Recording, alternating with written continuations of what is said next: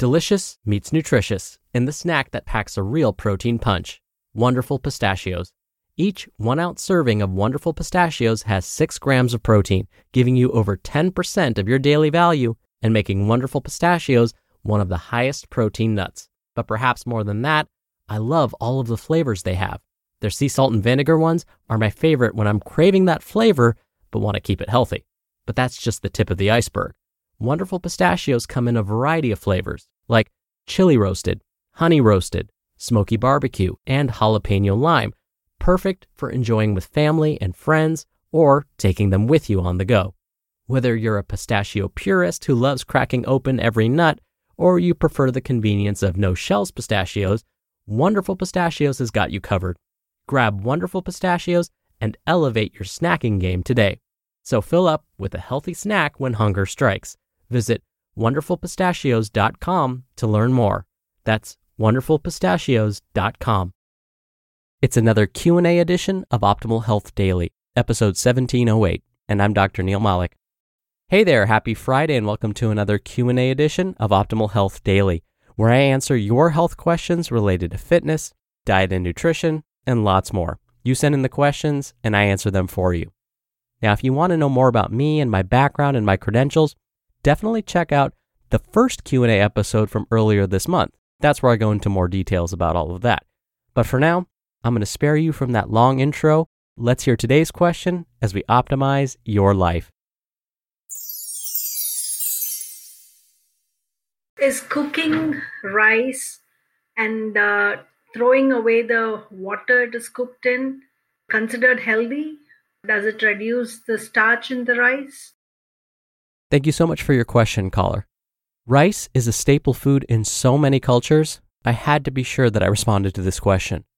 First, I want to make sure we understand that rice actually does contain some helpful vitamins and minerals like zinc, copper, and selenium.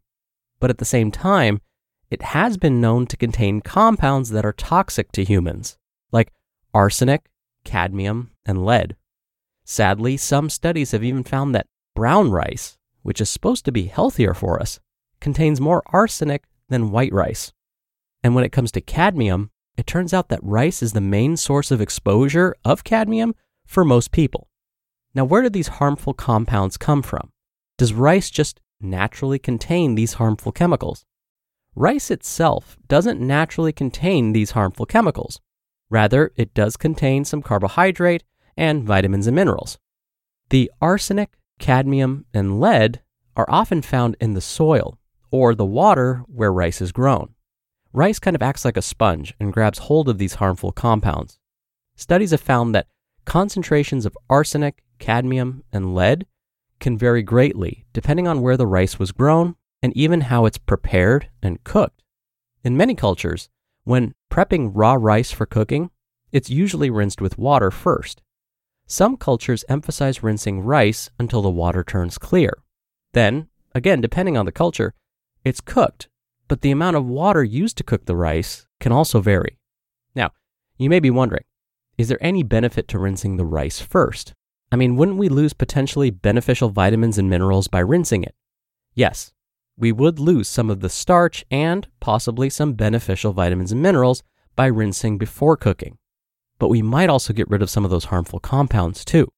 In fact, one study found that over half of the arsenic found in white rice can be removed when it's washed until the water turns clear and then cooked using a 1:6 rice to water ratio. Now, here's another important tip, and this is directly related to your question. After cooking, the excess water should be discarded. This is because the water the rice was cooked in may contain some of those harmful compounds, like arsenic. Now, what about brown rice and long grain rice? Luckily, those varieties have been studied too. It was found that cooking brown and long grain rice with excess water, in this case, instead of a 1:6 ratio, a 1:10 rice to water ratio, removed about 50% of the arsenic in brown rice and 40% of the arsenic in long grain rice. So what happens to these compounds if you say, use a rice cooker? When you think about using a rice cooker, usually the instructions recommend a specific rice to water ratio so that pretty much all of the water gets absorbed by the time it's done cooking. The ratio is usually something like 1:2 or 1:3 rice to water. So after cooking, there's usually no water left to discard. Well, it turns out that rice cooked in a rice cooker may contain more arsenic when compared to cooking it using more water and then discarding the excess water after. Now, what about the vitamins and minerals? Don't we lose some of those vitamins and minerals when we discard the water? Yes, but I would say that rice isn't the most nutrient-dense food to begin with. Don't get me wrong, it's not bad for us in moderation, but it's not as nutrient-dense as, say, a sweet potato. So I wouldn't worry too much about losing those few nutrients by discarding the water after cooking the rice. Instead, I would feel better about the fact that I'm getting rid of potentially harmful compounds. So the main takeaway is this: rinse your rice before cooking.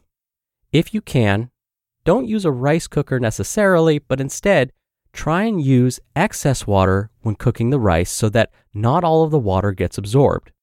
And then with the water that's left over, go ahead and discard it. When you're hiring, it feels amazing to finally close out a job search. But what if you could get rid of the search and just match? You can with Indeed. Indeed is your matching and hiring platform with over 350 million global monthly visitors and a matching engine that helps you find quality candidates fast. Ditch the busy work. Use Indeed for scheduling, screening, and messaging. 93% of employers agree Indeed delivers the highest quality matches compared to other job sites. One of the things I love about Indeed is that it filters out incompatible applicants. So when you're hiring, the process is much faster and you only have to consider applicants that are already likely to be a great fit.